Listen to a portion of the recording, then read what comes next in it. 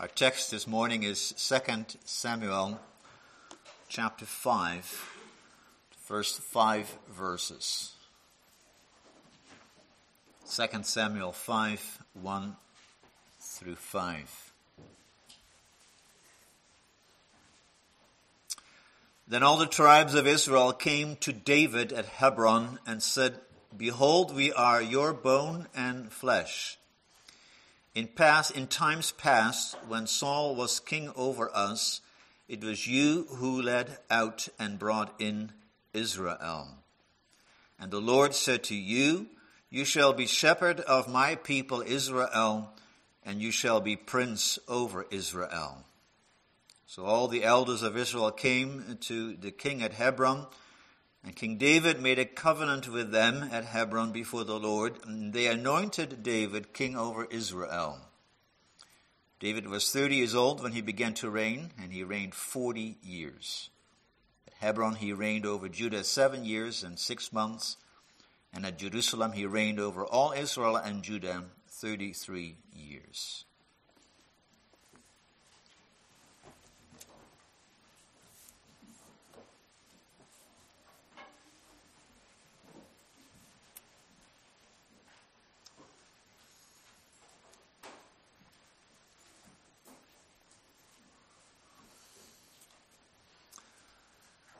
Beloved congregation of our Lord Jesus Christ, brothers and sisters, who does not know David?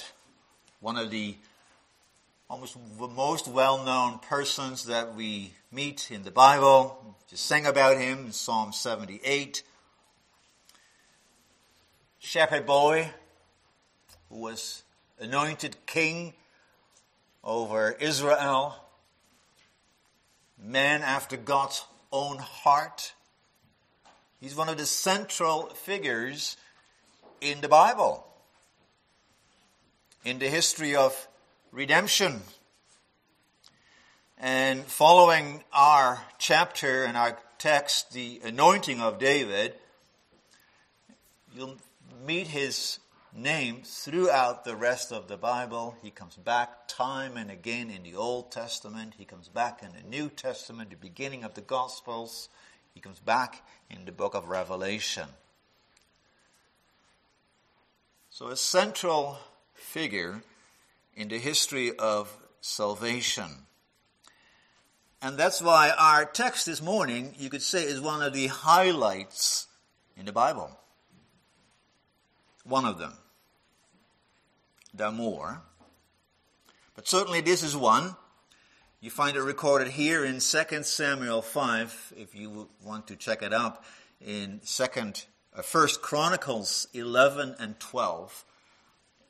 It's also recorded. In fact, it has more information there, especially in chapter 12, than we have here in Samuel.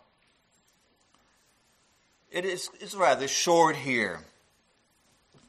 Just a statement of what happened. But it is a highlight in this history that has a lot of ups and downs, the history of salvation. You have low points. You have high points. And I say here is one of the high points. I said there are more of them. You can think of what happened in Abraham's life. You can think of Moses and how Moses led the people out of Egypt. Joshua, who brought them into the promised land. And here's David. And certainly with David, we're not at the end of the high points and the high lights in this history of salvation. It will go on from here to Christ and to the return of our Lord Jesus Christ. So what we want to do this morning is look at this anointing within that context. There's something that precedes it. There's also something that follows it. And within that whole of God's work, we have here a highlight, a high point. And that also helps us to understand who we are, who our King is, and what is our calling towards him. So I proclaim to you God's word this morning under this theme, the Lord gives his king to his people. The Lord gives his king to his people. We'll first look at the road that brings this king to this people. Then we'll look at the recognition of the king by the people. And then thirdly, the relationship between the king and the people. The text begins with, "Then all the tribes of Israel came to David at Hebron." Then. When is this?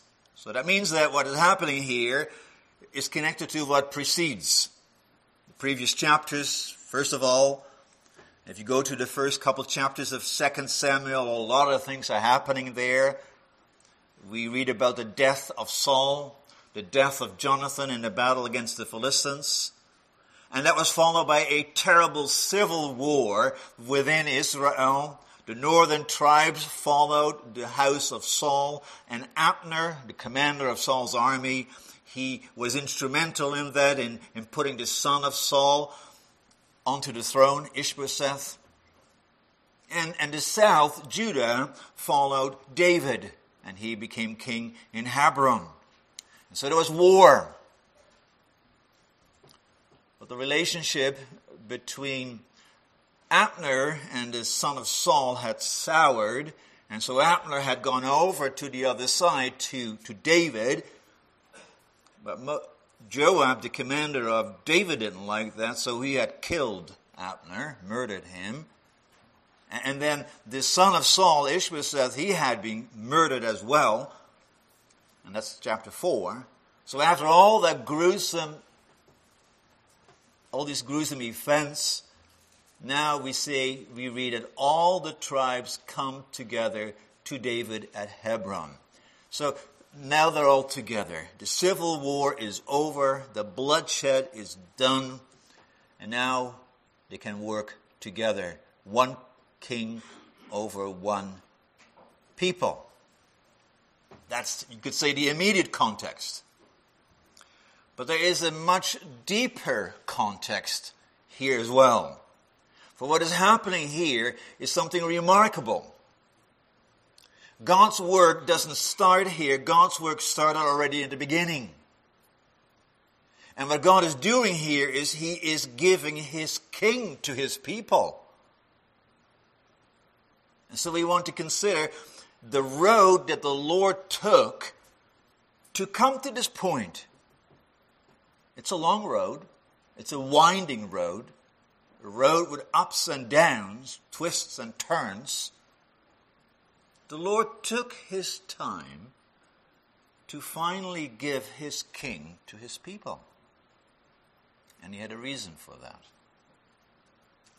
So as we look at this road that precedes the anointing of the king in Israel and the office of the king in Israel, we have to go back all the way to the beginning of the Bible. The first person that God created, Adam. You could say that Adam was king in God's creation in paradise. He was called to rule over God's creation, to subdue it.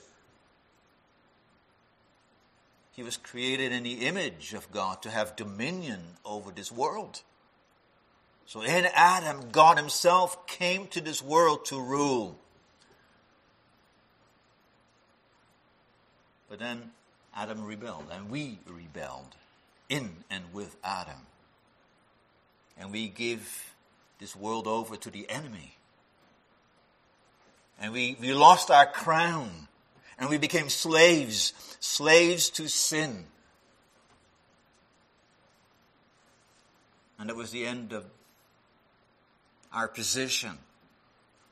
But the Lord doesn't stop there. The Lord said, I will go on.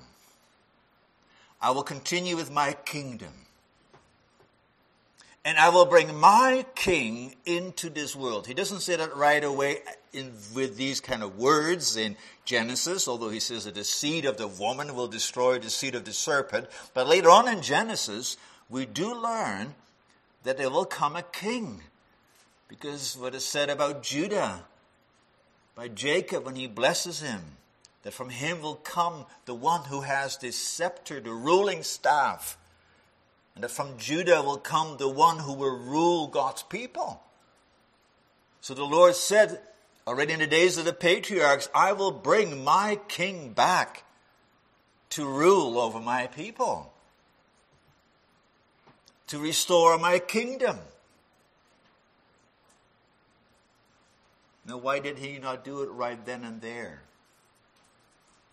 Because more was lost with the fall into sin than just a crown. What does a king need? A king needs a people. Because what is a king without subjects? So before giving a king, the Lord first of all had to make a people for himself. And that's what he did through Abraham and to Isaac and Jacob and the 12 patriarchs. That's what Genesis is all about. And then he makes this people his own when he takes them out of Egypt. And he brings them to Mount Sinai and he says, you are a kingdom of priests to me, a nation that belongs to me. And so God made, first of all, a people. His people.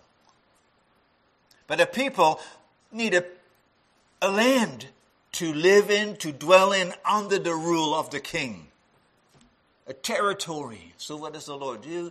He redeems his people out of Egypt. He brings them to Mount Sinai. He says, you're mine, and now I'm going to bring you into my land. The land, by the way, already promised to Abraham. And so the Lord brings his people into his land. And Joshua is allowed to do that. And at that time, the Lord did not give a king either. He again took his time. The time of the judges. 300 years of ups and downs. And you know the refrain in the book of Judges. What did they learn from the time of the judges? That they needed a king. So before the Lord gives a king, he also makes them aware why they need a king. Because whenever there was no king or no leader, they went back to the idols, and then the other nations came and oppressed them. That cycle that you see in Judges. They needed someone to keep them close to the Lord. They needed someone to fight the enemy so that they could live in peace and in rest in the land that God gave to them as his people. That was God's plan. But the people had no patience for God to bring about his plan. They wanted it instantly. And they wanted it instantly while the Lord was already working on his king. That's the beautiful message of the book of Ruth. We're in the midst of the darkness of all the sin of Israel. The Lord is working his way and preparing his king. But they don't have the patience for that, the people, so they want one, and the Lord gives them one, and in a way it becomes also their punishment. They get Saul. Well, it looked fine in the beginning, but it became a big disappointment. And that's why in 1 Samuel 16, we read about David's anointing. And the Lord says, yes, Saul is not the one that I have chosen. I have chosen someone else. And then when you reach 1 Samuel 16, when the Lord finally comes to the point where he will bring his king to his people to rule in his land, then it goes not according to human calculations. The Lord sees what lives inside. The Lord says, not what is on the outside. And so a young boy is taken from the sheepfold and he's made anointed king. But he cannot and he's not allowed to take on the crown right away. Also in David's own life, something has to happen. In a way, mirroring what happened in Israel's life, that they have to learn what it means to be God's people. And so David too had to learn. And he learned through suffering. He learned through suffering when he had to flee from Saul. He had to learn that he could not take the crown by his own power in his own time, but that the Lord would provide. And David learned his lesson. He didn't kill Saul, even though he had opportunity to do so. He had to wait. And even after Saul is killed by the Philistines and Jonathan is gone, he has to wait. For that is the kind of king that the Lord wants over his people. The one who waits for the Lord and who obeys and follows as the Lord indicates. And that is the point that we are at now in our text. All that history leads up to this. What a road for Israel, for David, for God's people. What an amazing road. God wants his right man for this task, the one he had chosen, whose heart is directed to him. But he comes in God's time and in God's way. And so what we see in our text, the opening words, then all the tribes of Israel came to David at Hebron and said, you be our king. It is the Lord at work. After all these centuries and generations of ups and downs, and now he says, here is my king. Well, as I said already, it's a highlight, a high point, but not the last one. Because if you go on in 2 Samuel, that initially goes up, David becomes an amazing king, but it doesn't take much, and he goes way down. And he sins with Bathsheba, and he murders his servant.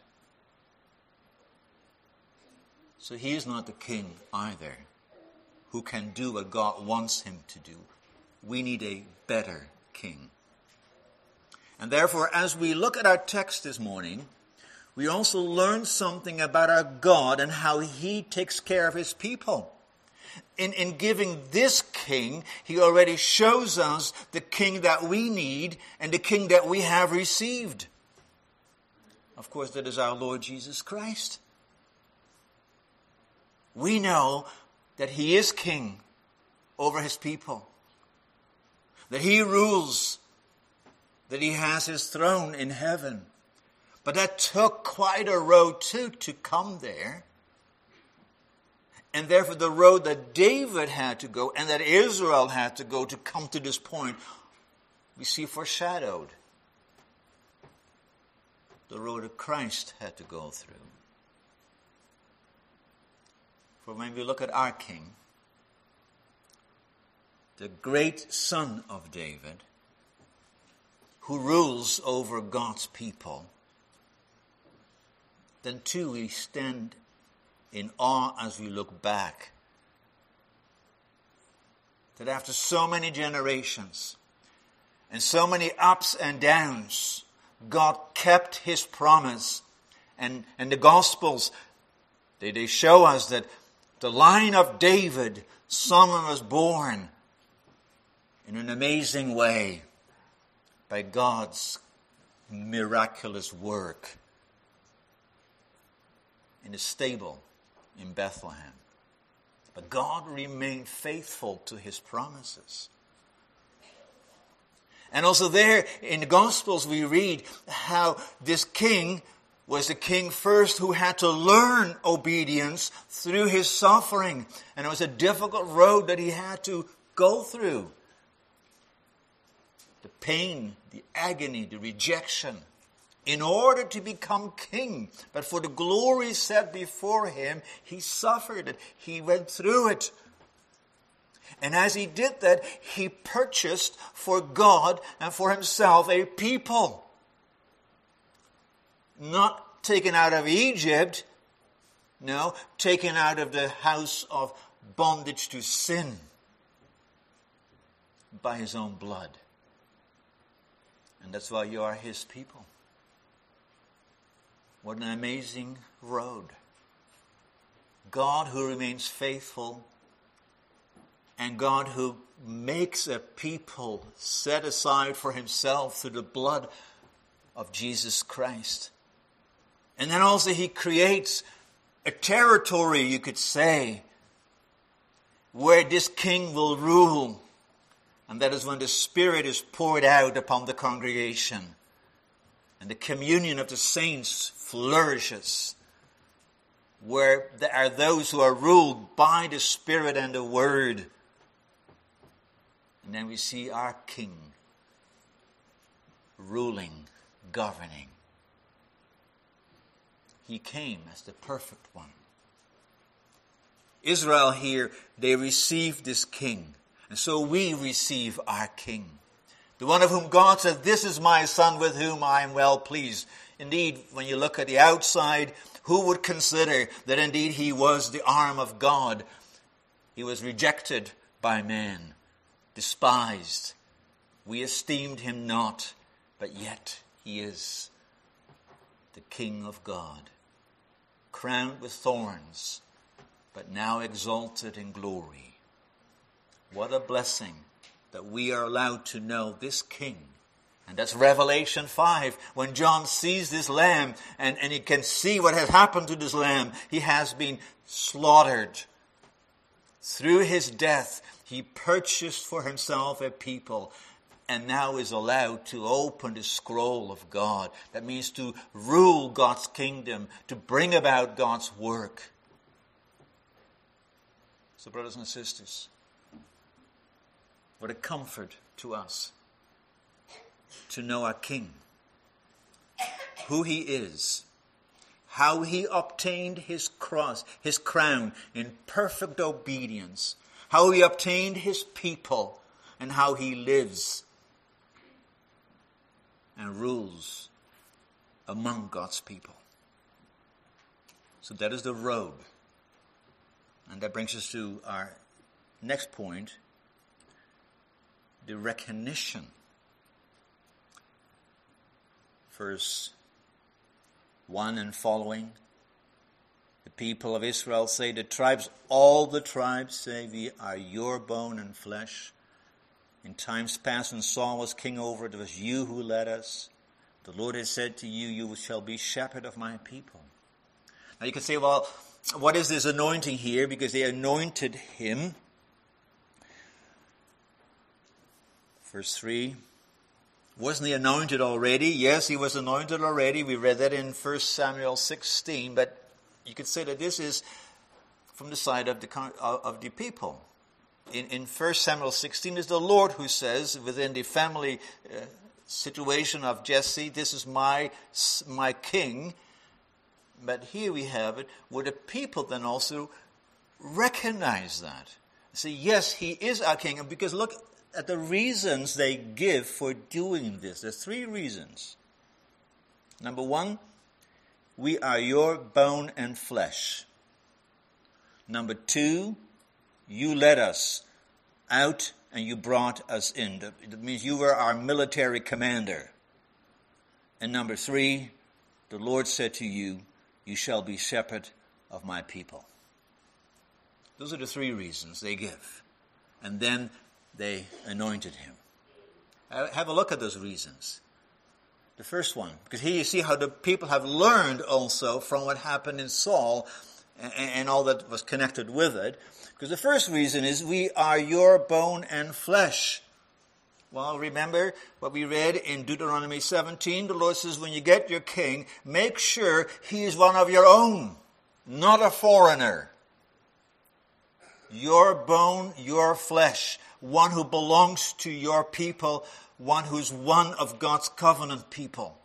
Well, they said, that's what you are, David. You are one of our own. So, in a way, it fulfills the requirement of Deuteronomy 17. The people are not going here by, we want a king like this world, but now they're listening to, what does God say about this king? Which one do we need? It is one who is one of our own flesh and bones. And then the second reason, they say, well, you have led us out. They recognize Saul was king, but they say, actually, as Saul was king, it was you through whom we went out and came in, and it points to the military campaigns, that points to the victory over the enemies. You did that. We were blessed through you. By your work, we received God's blessings of peace and protection. Wasn't that mission? Wasn't that mission to say, yes, Saul was king, but you were the one who led us? And then they even add, as a third reason, well, the Lord is the one who chose you. The Lord has given you this task. So they were aware. They were aware that Samuel had anointed David. It's remarkable that there's no word here about, well, if you had known that, why didn't you still follow Abner and Ishbosheth and follow him as king opposite to David? Why did you engage in this civil war? Not a word about it. Because from now on they go together. The things that we cover and do not always come back to. It's a beautiful confession, isn't it? And we read it with in mind what we just said earlier, that what is written here is fulfilled in Jesus Christ. Because here again we see how the Lord, in giving this king and his blessings to his people, because David was a blessing to the people, but in doing that, he already shows us so much more. And we see the contours of what is to come in the great Son of David. Isn't he one of us? Our flesh and blood. We have a king who rules us, who is one of us, born of the Virgin Mary, of the house of David, like his brothers in every respect, except for sin. And the second reason, you were the one who led us out and brought us in. Who is the one who has brought you here? Who watches over the church through the centuries? Who does that? Our King, Jesus Christ. And who is the one appointed? As Hebrews says, he did not take this honor by himself, but it was given to him. I think of Psalm 2. You are my son. Today I have become your father. That is in terms of kingship. He is the one appointed by God. So brothers and sisters, we have to recognize who is our king. And we may do so as we listen to our text. That we have a king who is one of us, who in his ministry leads us, who in his task, now fulfilling it, the right hand of God, leading us, protecting us. And he has the approval of the Father himself, appointed by him. Do you see how richly blessed you are? Do you recognize him? For that was the point we said.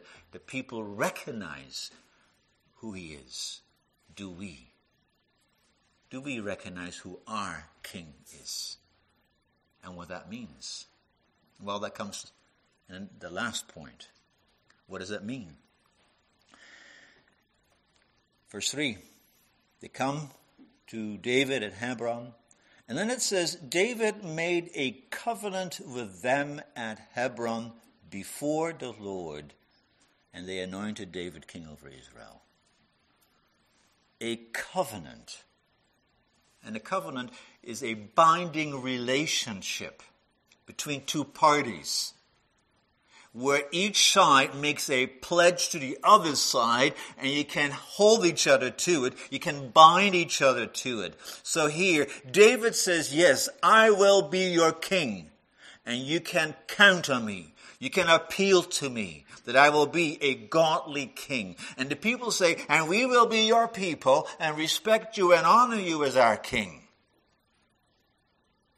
That's the relationship from both sides. They made a covenant, David and the people. But notice that it says they made a covenant before the Lord. So this covenant that they have as the people and David is anchored in another covenant, and that is the covenant between God and his people, because here God is giving his king to his people. Now when you read Deuteronomy 17, where it speaks about the requirements for a king, you also read there, the one thing that this king had to do was write out with his own hand the law of God. And he had to have that with him. He had to read in it. When you write something out, then you make it your own. It's in your own handwriting. And so this king has to write out the law of God's covenant, who God is and who he is under God, and who he has to be toward his people.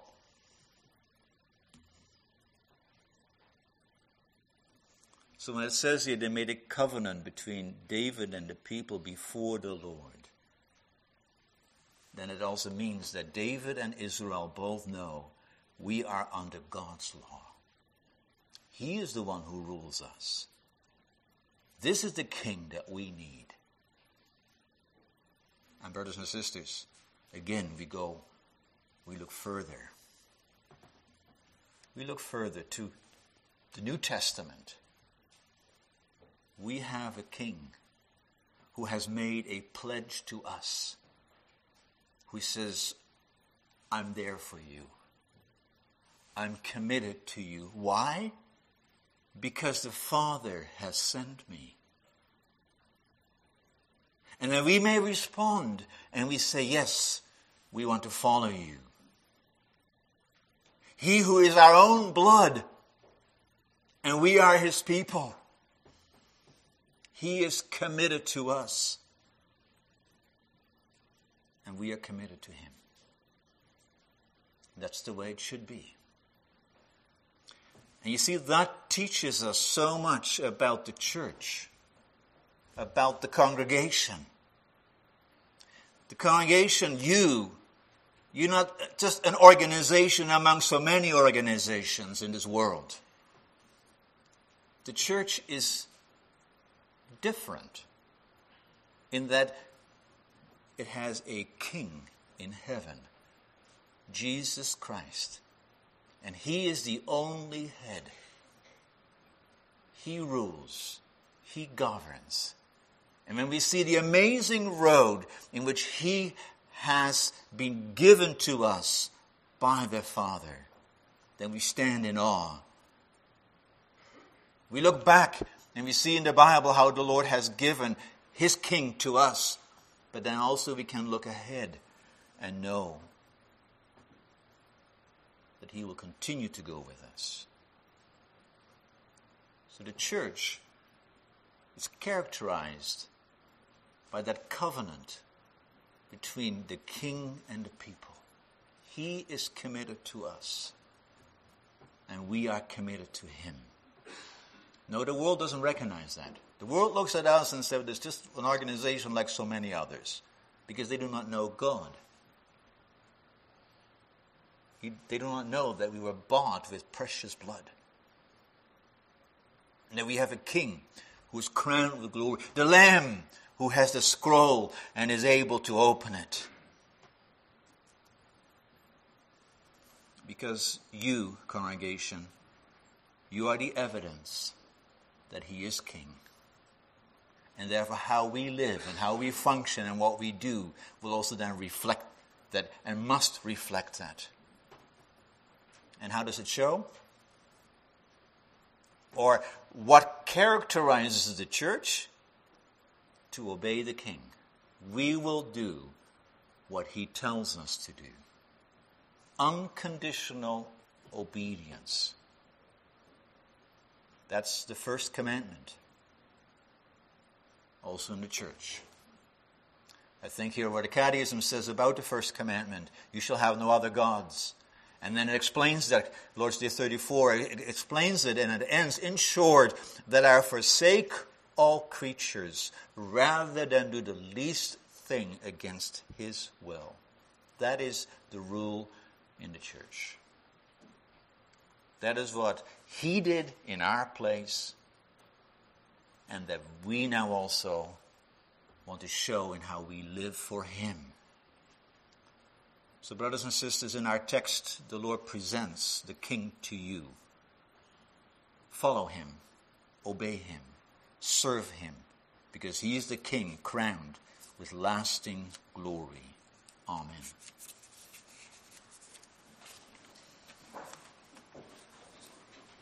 Our song of response is Psalm 72, the stanzas 3, 5, and 10.